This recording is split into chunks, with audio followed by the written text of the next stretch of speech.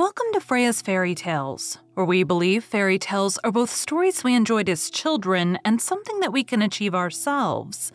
Each week, we will talk to authors about their favorite fairy tales when they were kids, and their adventure to holding their very own fairy tale in their hands. At the end of each episode, we will finish off with a fairy tale or short story read as close to the original author's version as possible. I am your host, Freya Victoria. I'm an audiobook narrator that loves reading fairy tales, novels, and bringing stories to life through narration. I am also fascinated by talking to authors and learning about their why and how for creating their stories. We have included all of the links for today's author and our show in the show notes. Today is part 1 of 2, where we are talking to Kimberly Ann about her novels. Over the next 2 weeks, you will hear about knowing you want to write from a young age, joining groups to help you in your journey, knowing when you need to pull back and write a new story, giving yourself enough time to get everything done, finding your crew, and writing what you want to read. Canadian Spring, Logan Creek, Book 4. A bubbly city girl, a grumpy country boy, a weekend that will change their lives forever. Skylar Martin is more than happy to flee the city, leaving her past and failed engagement behind her. Off on a new adventure in Logan Creek to plan a wedding for an old friend. She hopes to do just that. What she didn't expect was encountering a grumpy bear of a mountain man on her stop for coffee. He riled her up, turned her on, and drove her crazier than any man ever had before. Just on that one stop. Dylan Thompson had his life planned out. Be the mayor of his hometown, Logan Creek, for as long as he could, and then figure out a way to live a quiet life that is free of responsibilities to other people. After seeing how having a family could cause so much heartbreak, he swore he'd never put himself or anyone else through that. Unfortunately, Skylar and Dylan had to grin and bear their discontent towards each other on a trip to Vegas for the bachelor and bachelorette parties. Not only did they wake up in the same bed together, but also with rings on very important fingers. Refusing to divorce, will their rings be enough to hold them together? Or is not everyone meant to have a happily ever after? The name of the podcast is Freya's Fairy Tales, and that is fairy tales in 2 ways. Fairy tales are something that we either read or listened to or watched a movie of when we were kids. And it is also the journey of spending weeks, months, years working on your novels to then get to hold them in your hands is a fairy tale for you. So I like to start off with, what was your favorite fairy tale or short story when you were a kid, and did your favorite change as you got older? Oh, that's a good one. I've always loved Sleeping Beauty. I know it's an underrated, especially Disney movie, but I don't know. It's always been my favorite, partially because she gets to sleep, and as a parent, I don't get that. But I don't know. There was I always just found it so magical. Just the whole telling and the whole story around it just sounded so fantastic. And then did your favorite change as you got older, or did it always stay Sleeping Beauty? No, it's pretty much always been Sleeping Beauty. Yeah, she's always the top one for me. All right. And then your first, when, oh my God, I'm like having issues with words today. When did you first think, hey, I might want to write, or maybe you first started writing? Like, around what age was that? Oh, I always wrote when I was younger. Pretty much, I think as soon as I could read, especially chapter books, I wanted to write. And anything I could write. For a while, I wanted to be a journalist. So all through high school, I worked for various papers and whatever I could get experience with. I ended up taking a different career journey as I got older and went into university. But then after I had my first child 9 years ago, I decided it was time for me to get back into it. So that's when I first started writing, and I started looking at different writing groups so that I could get some support from other writers. And it's all just kind of been my journey from there. And so that first actual full-length book that then got published, how long did it take you to write that? The first book I wrote, I didn't actually publish, but the first one I did publish, it probably took me about 4 months.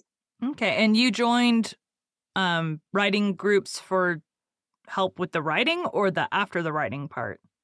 It was both actually. So it was a chapter of the Romance Writers of America. Okay. And I joined a local group where we actually met in person, and every month was like a different craft workshop. And then we got to, talk with other writers who are all in different parts of their journey. So it was really great learning from people who were published, were at the same part as me, who maybe were still just thinking about it.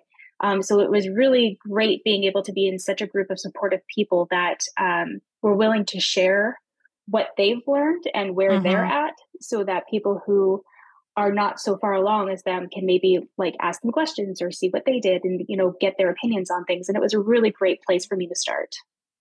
Okay. And so so you joined that while you were writing or before you started writing the first one that got published?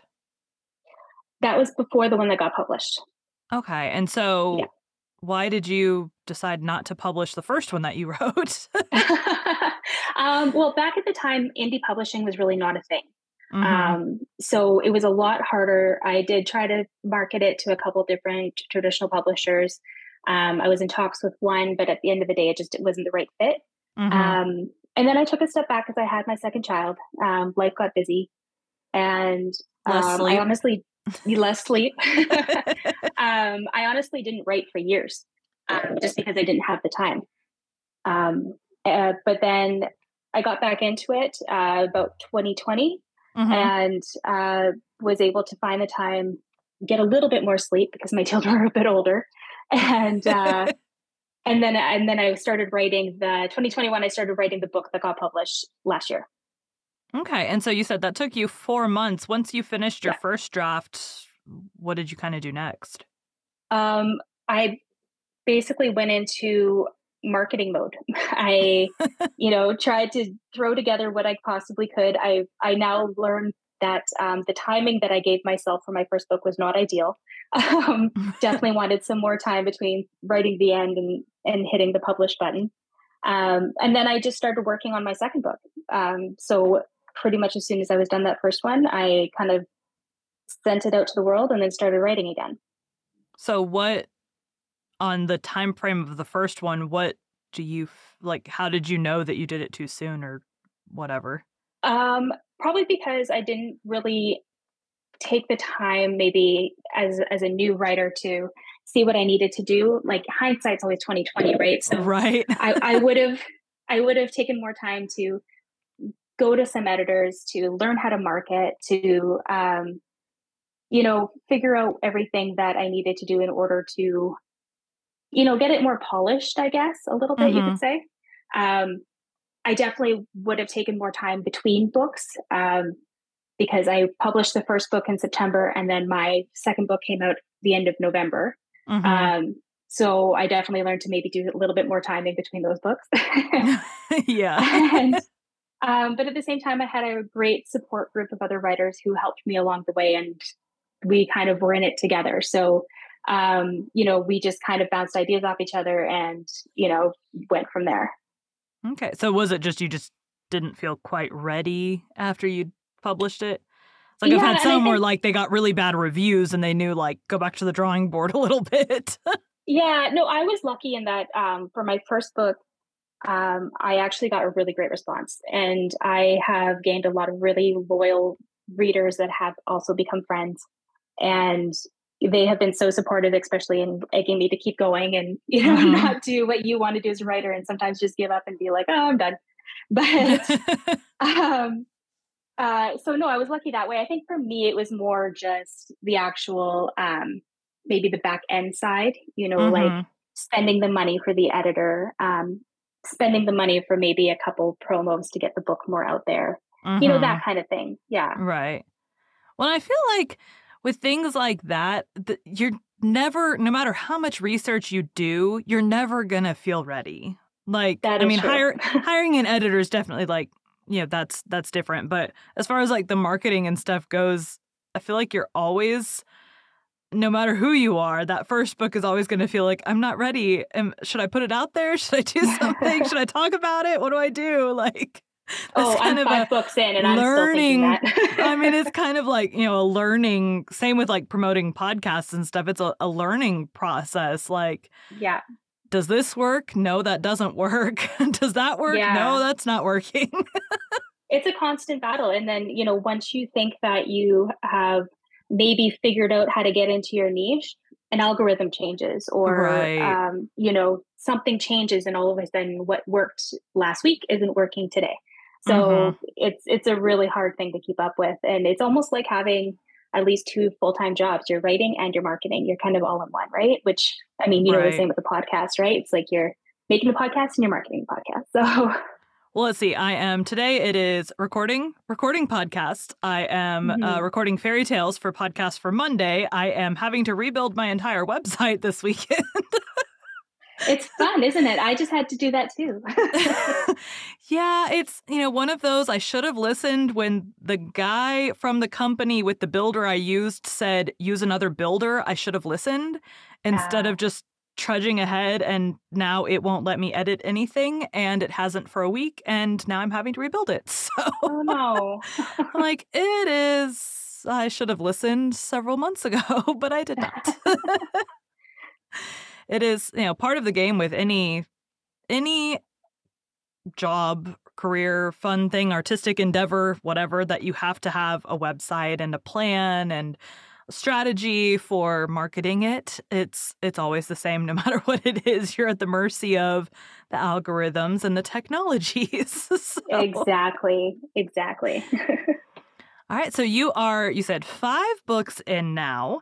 Mhm. So what have you kind of learned? Did anything change from book 1 to book 2 as far as your process goes, or did you not start to change up how you did things until after that?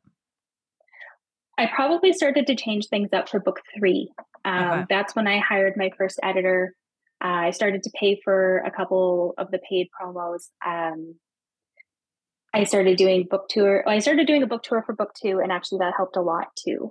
Mhm. So that was something I did for that. But book 3 was when I really started to kind of shift to a more, I guess, business mindset when it came to doing the launch, Mhm. and trying to, try to make it more polished, try to make it more professional. And then because I had a little bit of a backlist, I could start to maybe promote it as like a series that was almost done. Right. So it made it a little easier that way. And so you said you went on a tour. Where did you go? How did you get that together? Oh, I was a virtual book tour. So Okay. yeah, my virtual assistant, she actually does them. And so she finds hosts basically who read my books, and then over the course of a week they post their reviews on their websites and their blogs and social media and things like that. Okay. So a little bit Yeah. of a different way to do things. Hmm.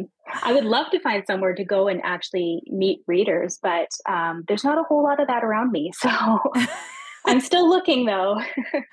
No local bookstores or I anything. haven't, you know what? I haven't looked yet. I actually just moved, so I trying to find the local bookstores is on the top of my list for sure.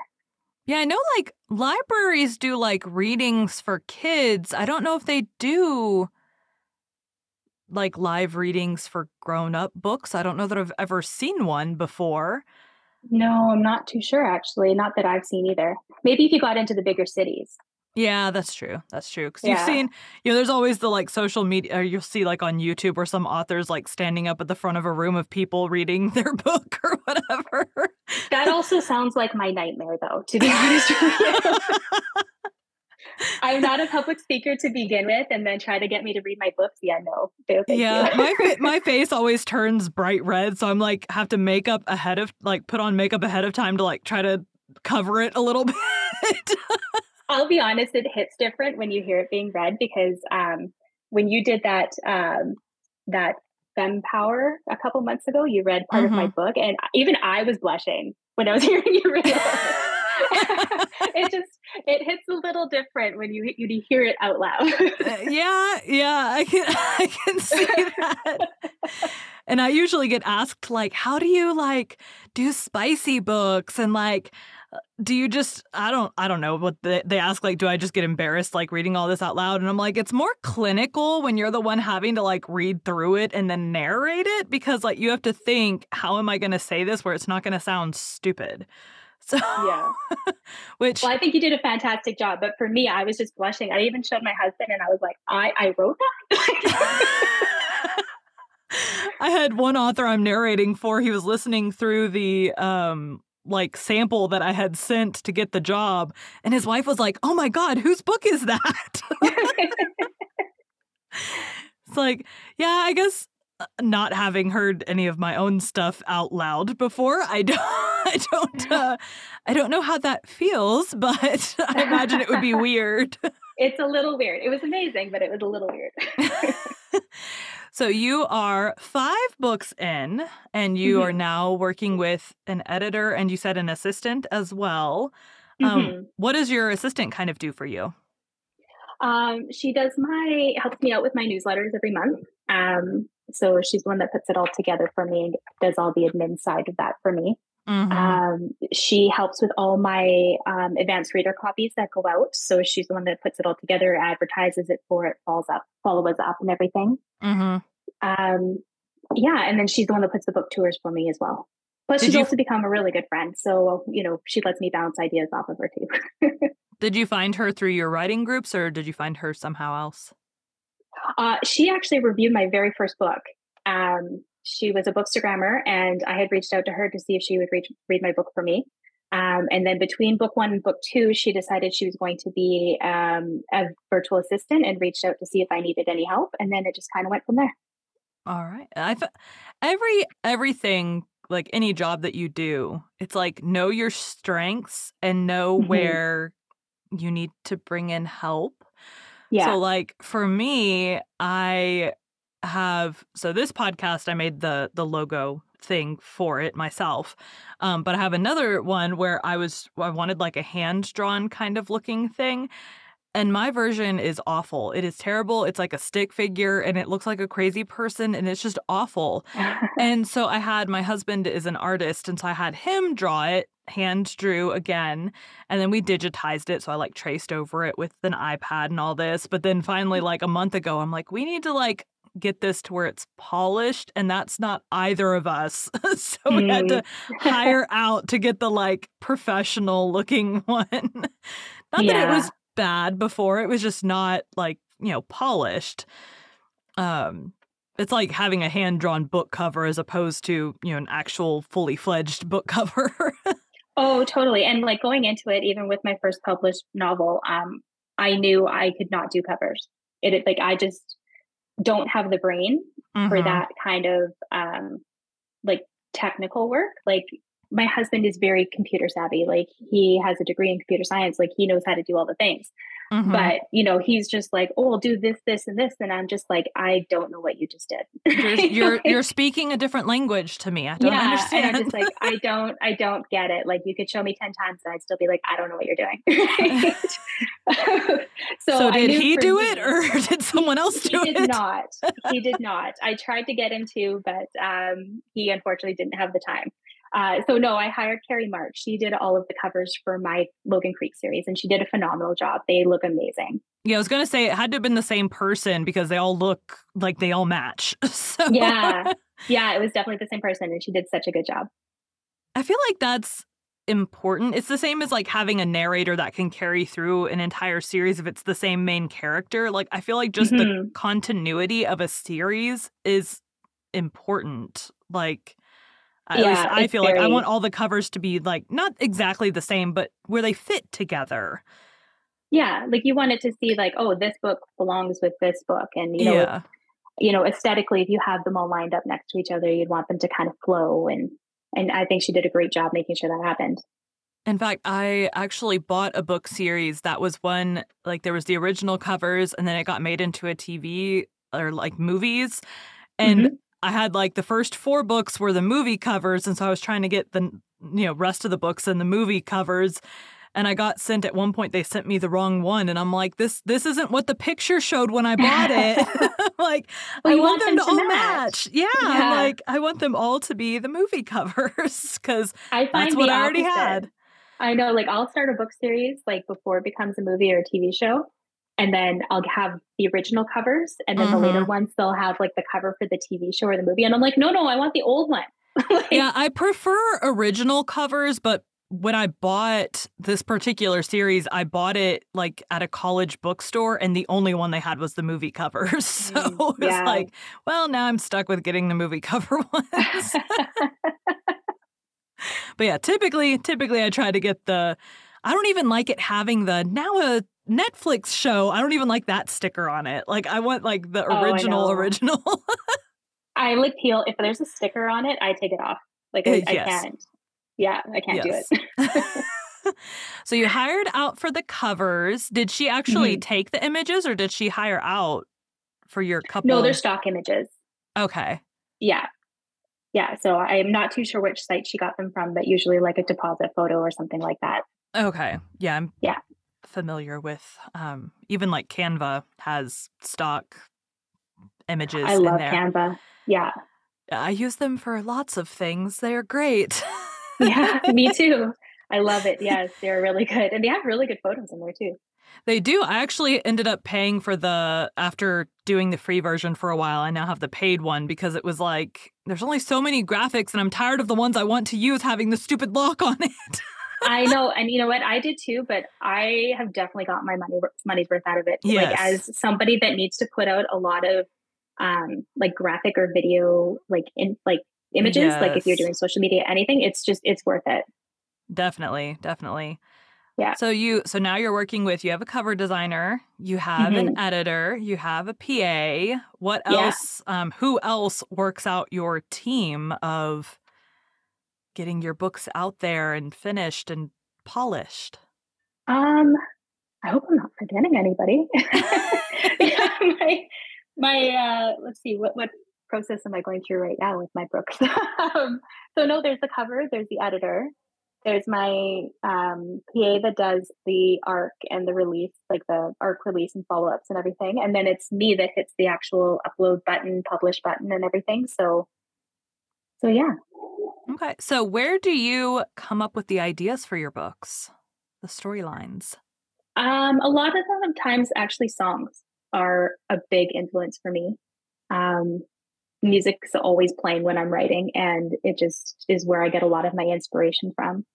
That's where Canadian Summer came from, and then the whole series kind of spawned from there because um, side characters tend to just make up their own personalities and demand your time as well. So they, um, just kind of evolved from there. But a lot of times I'll hear a song and I'll be like, oh, nope, that needs to happen in a book, like or um, I'll hear something and I'll get like a scene idea or something like that.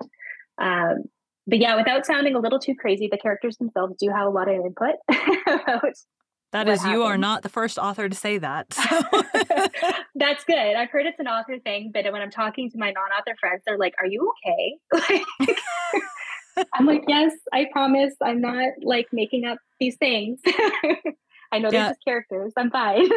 I But just saw a video yesterday of an author saying, like she's talking about her character Vince as if she's a real person, and she's like, "Yes, I understand she's fictional, but she's yeah, not." Like, yeah. And it's really fun when you start collaborating with another writer friend. So you have like a shared character or something, and mm-hmm. then your character is talking to their character through you both. And then you're just kind of like, if anybody got a hold of this conversation, we'd be committed. Like, it's like, you know, yeah, yeah. It's just because my one of my characters, Zach, who's from Canadian Winter, is featured in my friend Monique Brasher's book, Love at the Flower Cafe. Mm-hmm. So when she was writing her side, like her book, she was like, okay, what would Zach say to this? Right. So then I'm like, okay, Zach, what would you say to this? Right. And then, you know, and then it just kind of like goes from there. And I'm just like, I don't know, what would Tom say to this? And it just goes back and forth. That's fun. There's another author. I'm sure there's a ton of authors that kind of do that, but I remember I think there's a couple Julia Quinn books that cross with another author. Um, and I couldn't tell you who it is, or maybe they just write similarly. I don't know. Um, That's cool that you guys, because I plan on writing a series where they interconnect, like the characters cross over, but I don't know that I've ever Mhm. actually read ones where like another author altogether was writing your characters. Yeah, it's fun, and then I haven't read it too much. Sometimes you find little Easter eggs of books, authors referring to other authors' things. Mm-hmm. I know sometimes I believe Claire Kingsley and Lucy Score crossover. Sometimes you find little tidbits in both of their books referencing each other's things. Um, but yeah, no, it's a lot of fun. Like I find it a lot of fun to write. With other authors. I find it a lot of fun to join our characters together and see what shenanigans they can get into, um, because they get into a lot. So it's fun to kind of have that crossover and then have it exposed to a whole new market that maybe, Right. would end up loving each other's books. And then you're also helping each other out when it comes to finding new readers. Right. No, you know what I'm thinking about? There was like an anthology that multiple writers wrote and the characters crossed between the anthology stories. Oh, That's what yeah. it was. Yeah. Those are So, fun. yeah, so I think it was like 4 different series, but then it would be like you're talking, there'd be like the main characters of the one story, and then one of the side characters would be in the next story, and it like just continued on for like, 4 or 5 stories in this anthology. Hmm. Um, that's what I'm thinking of. Like, It can be a little complicated, but at the end, if it turns out it's a lot of fun. right? Yeah, that's cool. I would never have thought like I said, I've thought of like crossing characters between series, and I've seen a lot of authors do that, but um never would have thought to cross with a different author. So you have, is it 5 books in the Canadian or the Logan Creek series? Yeah, so there are 4 seasons. So I have summer, fall, winter, spring, and then I Mhm. have Mistaken Arrangement, which you can get exclusively through my newsletter, which is also a Logan Creek story. Okay. So that's what I have right now. But I'm also working on 2 smaller little Logan Creek stories that'll be featured in an anthology and a blog that's coming up too. Okay. And so what are So I'm you, not quite any done. full length, like, I mean, you've got the 4 seasons already. Is Logan Creek going to continue with full length, or are you going to a new series after that? I'm going to a new series, which is actually going to be unofficially kicked off in an anthology that's coming up in November.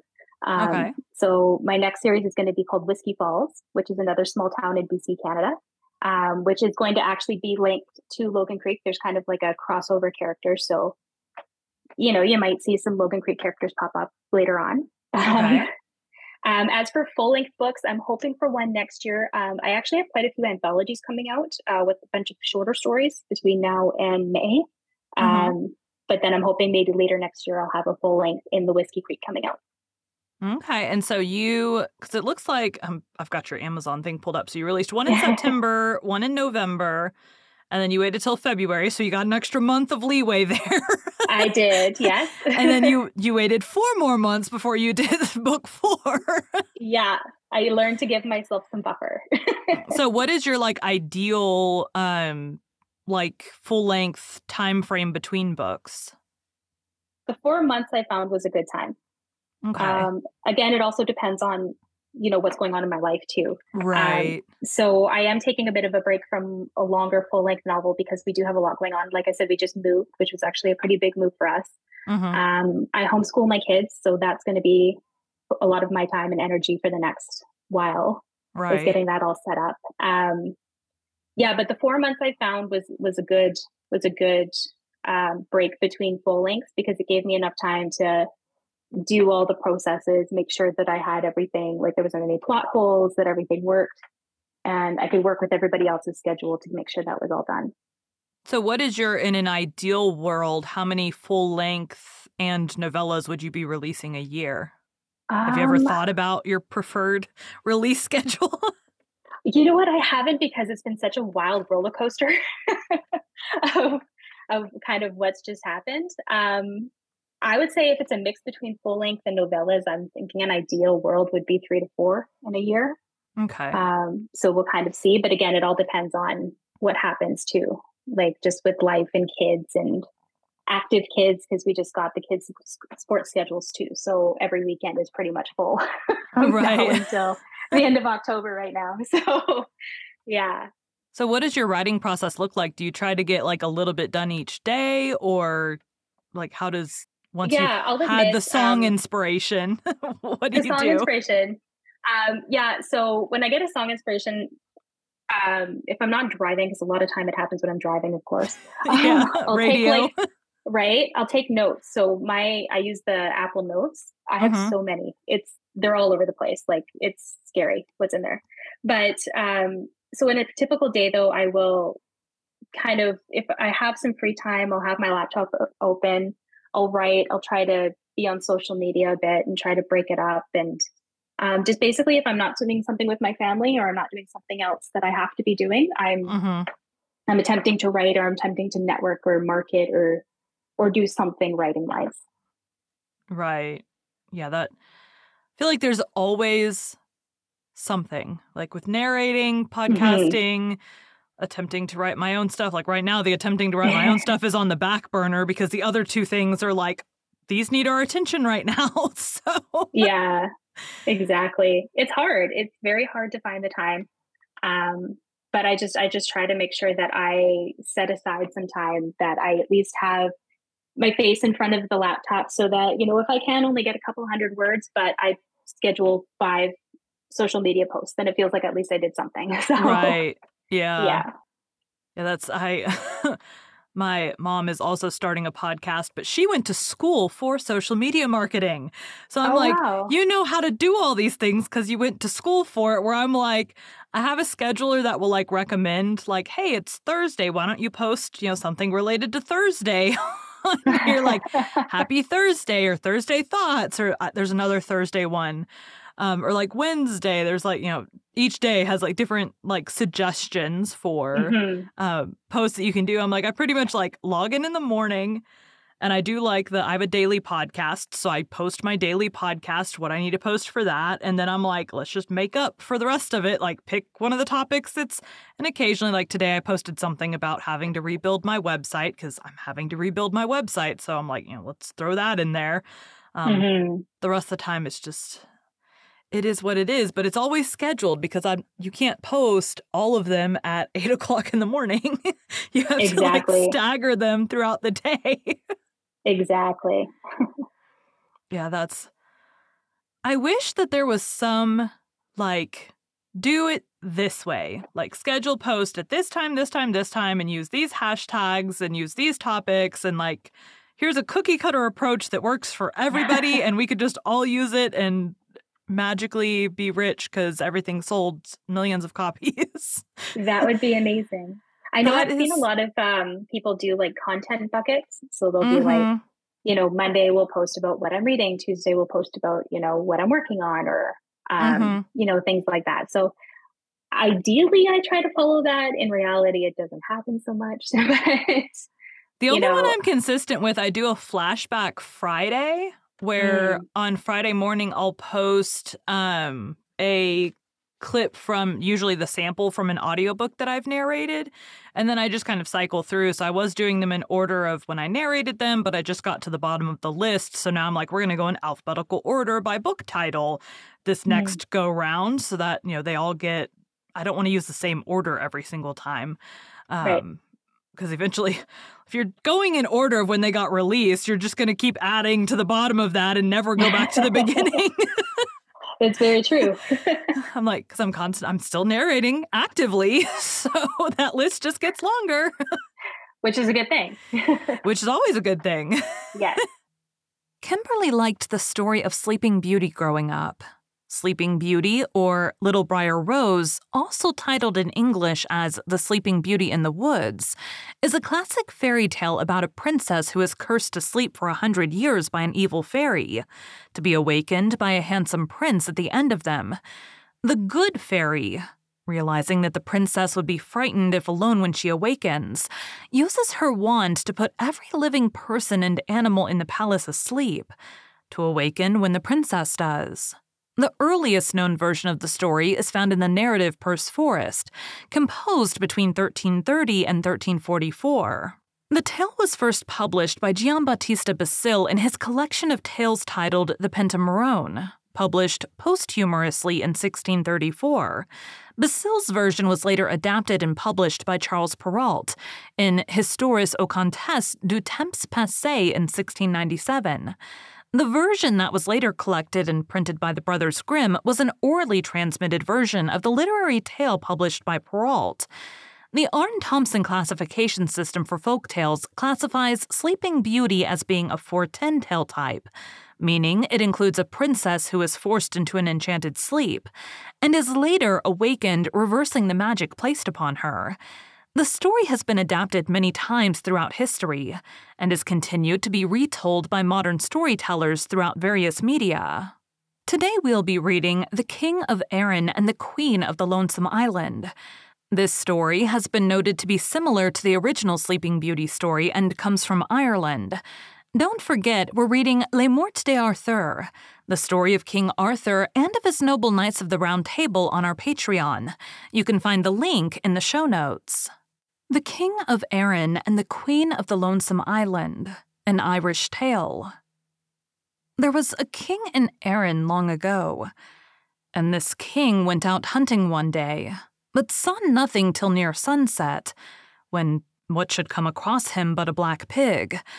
"Since I've seen nothing all day but this black pig, I'll be at her now," said the king. So he put spurs to his horse and raced after the pig. When the pig was on a hill, he was in the valley behind her. When he was on a hill, the pig was in the valley before him.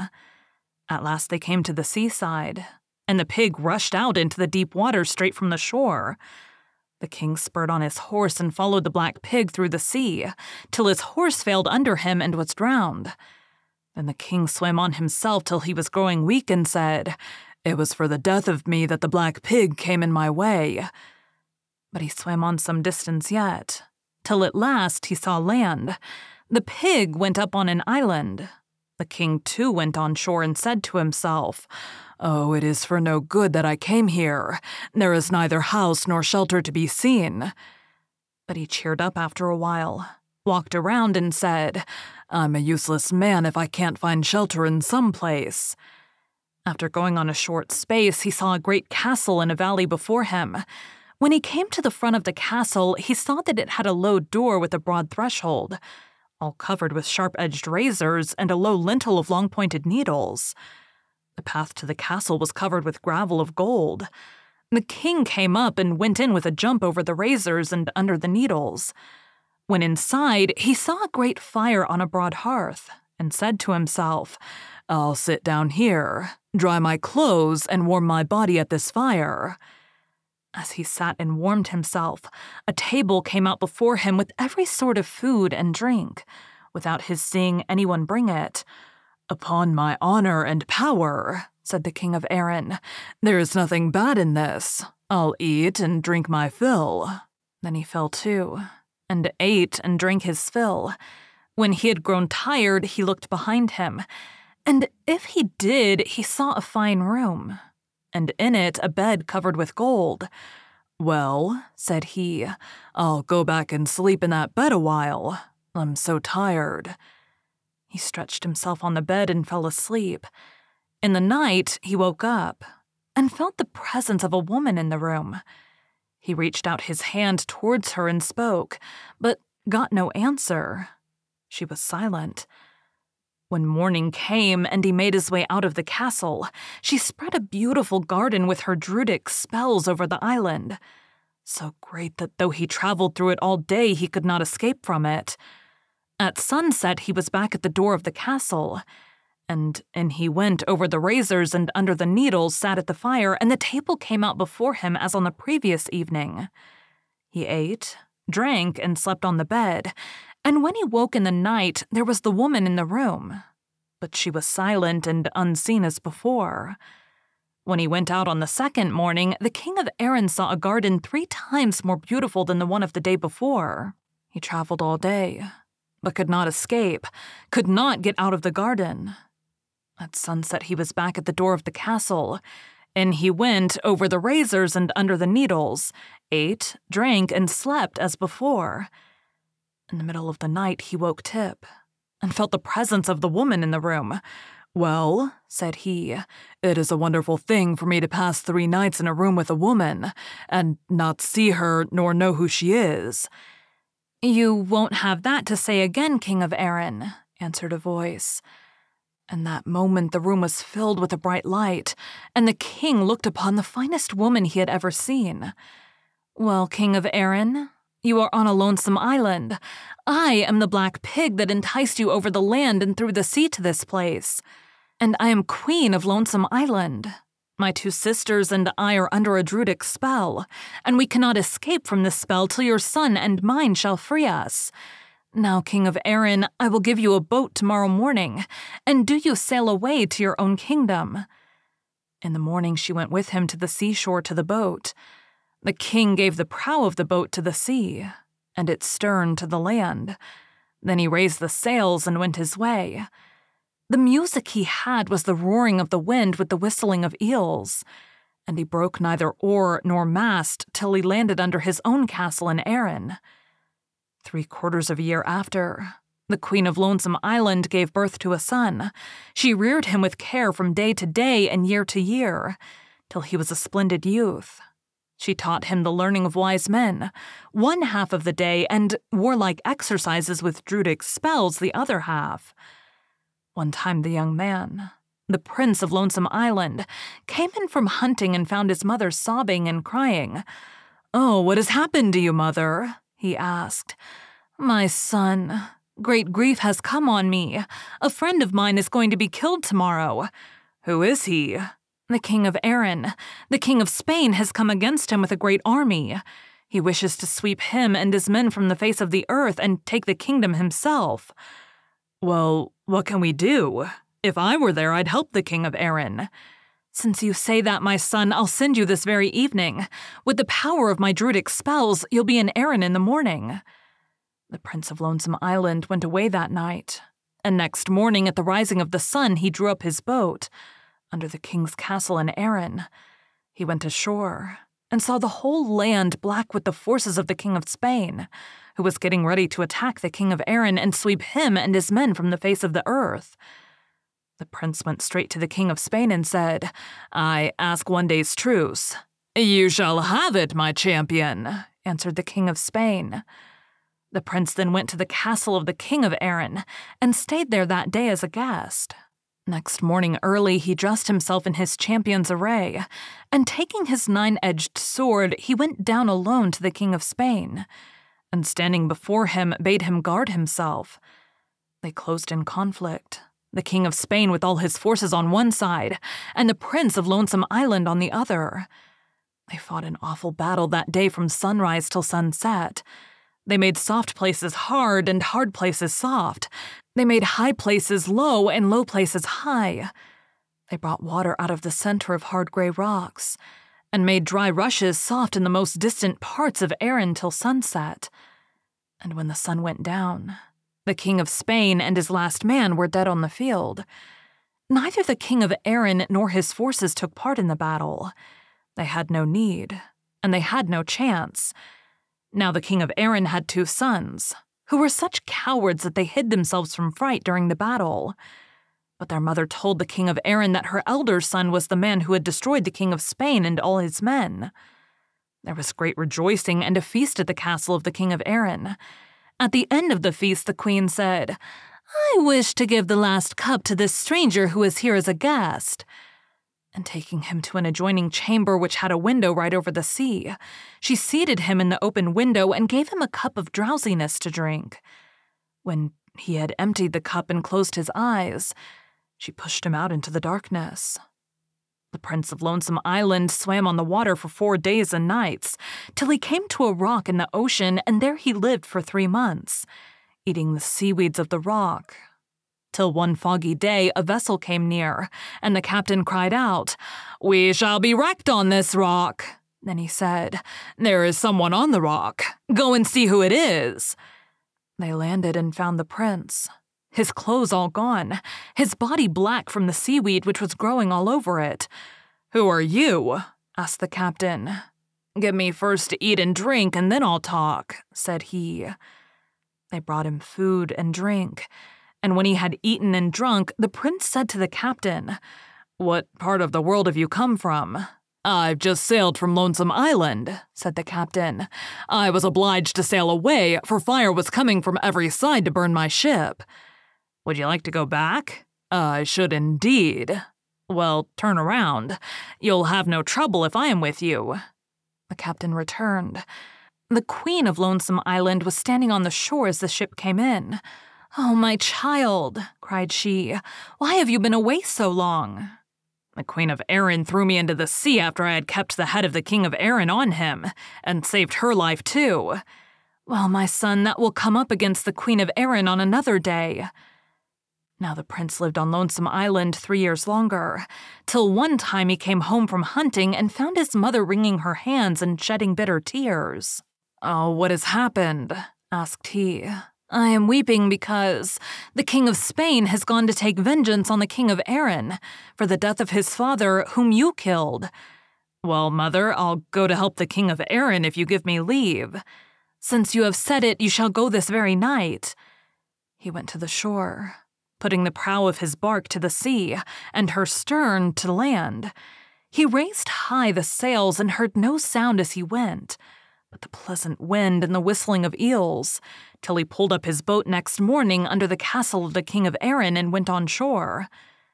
The whole country was black with the troops of the King of Spain, who was just ready to attack when the prince stood before him, and asked a truce till next morning. "That you shall have, my champion," answered the king. So there was peace for that day. Next morning at sunrise, the prince faced the King of Spain and his army, and there followed a struggle more terrible than that with his father. But at sunset, neither the King of Spain nor one of his men was left alive. The 2 sons of the King of Erin were frightened almost to death, and hid during the battle, so that no one saw them or knew where they were. But when the King of Spain and his army were destroyed, the queen said to the king, "My elder son has saved us." Then she went to bed, and taking the blood of a chicken in her mouth, spat it out, saying, "This is my heart's blood, and nothing can cure me now but 3 bottles of water from Tuber Tinti, the Flaming Well." When the prince was told of the sickness of the Queen of Erin, he came to her and said, "I'll go for the water if your 2 sons will go with me." "They shall go," said the queen, and away went the 3 young men towards the east in search of the Flaming Well. In the morning they came to a house on the roadside, and going in, they saw a woman who had washed herself in a golden basin which stood before her. She was then wetting her head with the water in the basin, and combing her hair with a golden comb. She threw back her hair and looking at the prince said, "You are welcome, sister's son. What is on you? Is it the misfortune of the world that has brought you here?" "It is not. I'm going to Tuber Tinti for 3 bottles of water." "That is what you'll never do.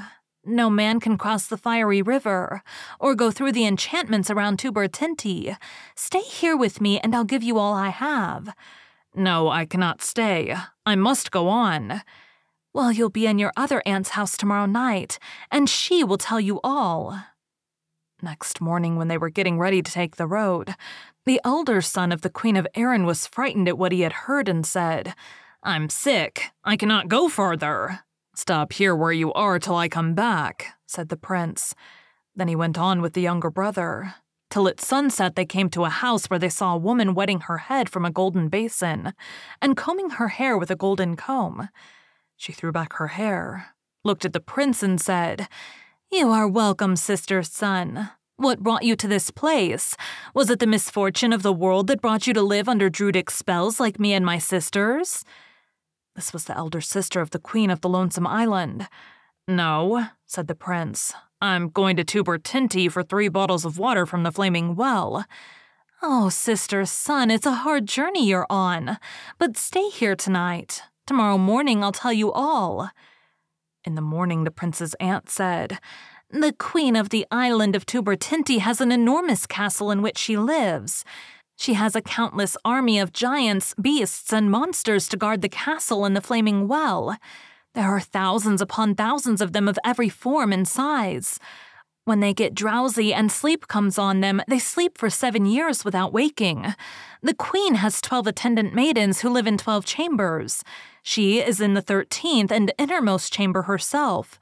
The queen and the maidens sleep during the same 7 years as the giants and beasts. When the 7 years are over, they all wake up, and none of them sleep again for 7 other years. If any man could enter the castle during the 7 years of sleep, he could do what he liked. But the island on which the castle stands is girt by a river of fire and surrounded by a belt of poison trees. The ant now blew on a horn, and all the birds of the air gathered around her from every place under the heavens. And she asked each in turn where it dwelt, and each told her. But none knew of the flaming well till an old eagle said, "I left Tuber Tinti today."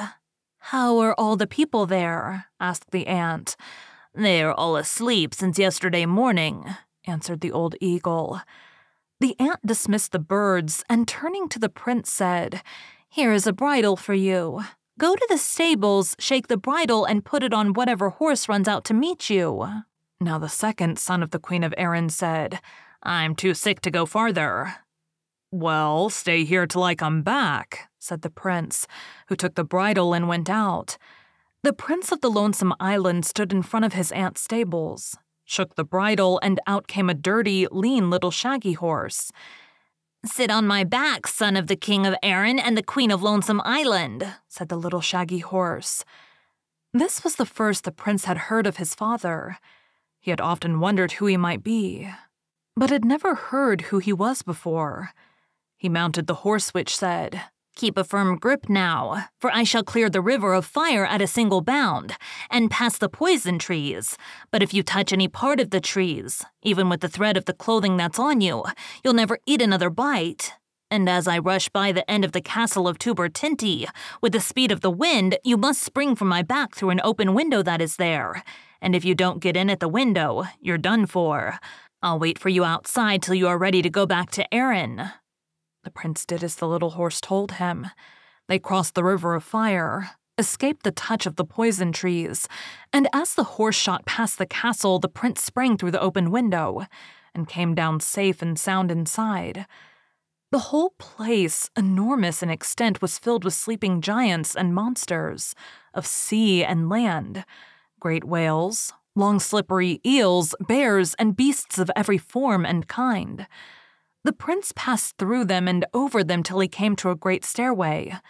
At the head of the stairway he went into a chamber, where he found the most beautiful woman he had ever seen, stretched on a couch asleep. "I'll have nothing to say to you," thought he, and went on to the next.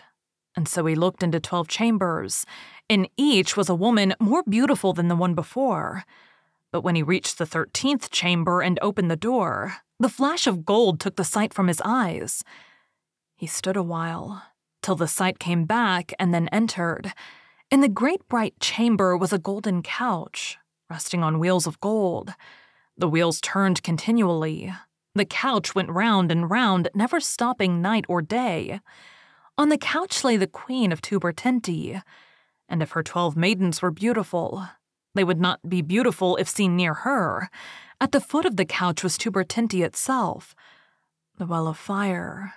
There was a golden cover upon the well, and it went around continually with the couch of the queen. "Upon my word," said the prince, "I'll rest here a while."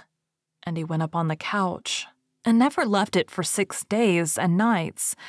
On the 7th morning he said, "It is time for me now to leave this place." So he came down and filled the 3 bottles with water from the flaming well. In the golden chamber was a table of gold, and on the table a leg of mutton, with a loaf of bread. And if all the men in Erin were to eat for a 12-month from the table, the mutton and the bread would be in the same form after the eating as before. The prince sat down, ate his fill of the loaf and the leg of mutton, and left them as he had found them. Then he rose up, took his 3 bottles, put them in his wallet, and was leaving the chamber when he said to himself, "It would be a shame to go away without leaving something by which the queen may know who was here while she slept." So he wrote a letter, saying that the son of the king of Erin and the queen of the Lonesome Island had spent 6 days and nights in the golden chamber of Tubertinti, had taken away 3 bottles of water from the flaming well, and had eaten from the table of gold. Putting this letter under the pillow of the queen, he went out, stood in the open window, sprang on the back of the lean and shaggy little horse, and passed the trees and the river unharmed. When they were near his aunt's house, the horse stopped and said, "Put your hand into my ear and draw out of it a druidic rod. Then cut me into 4 quarters and strike each quarter with the rod. Each one of them will become the son of a king, for 4 princes were enchanted and turned into the lean little shaggy horse that carried you to Tubertinti. When you have freed the 4 princes from this form, you can free your 2 aunts from the spell that is on them, and take them with you to the Lonesome Island." The prince did as the horse desired, and straightway 4 princes stood before him, and thanking him for what he had done, they departed at once, each to his own kingdom. The prince removed the spell from his aunts, and traveling with them and the 2 sons of the queen of Erin, all soon appeared at the castle of the king. When they were near the door of their mother's chamber, the elder of the 2 sons of the queen of Erin stepped up to the prince of Lonesome Island, snatched the 3 bottles from the wallet that he had at his side, and running up to his mother's bed said, "Here, mother, are the 3 bottles of water which I brought you from Tubertinti." "Thank you, my son. You have saved my life," said she. The prince went on his bark and sailed away with his aunts to Lonesome Island, where he lived with his mother 7 years. When 7 years were over, the queen of Tubertinti awoke from her sleep in the golden chamber, and with her the 12 maidens and all the giants, beasts, and monsters that slept in the great castle. When the queen opened her eyes, she saw a boy about 6 years old playing by himself on the floor. He was very beautiful and bright, and he had gold on his forehead and silver on his poll. When she saw the child, she began to cry and wring her hands and said, "Some man has been here while I slept." Straightway she sent for her Xiandaljic. Old blind sage told him about the child and asked, "What am I to do now?" The old blind sage thought a while, and then said, "Whoever was here must be a hero, for the child has gold on his forehead and silver on his poll, and he never went from this place without leaving his name behind him. Let search be made, and we shall know who he was."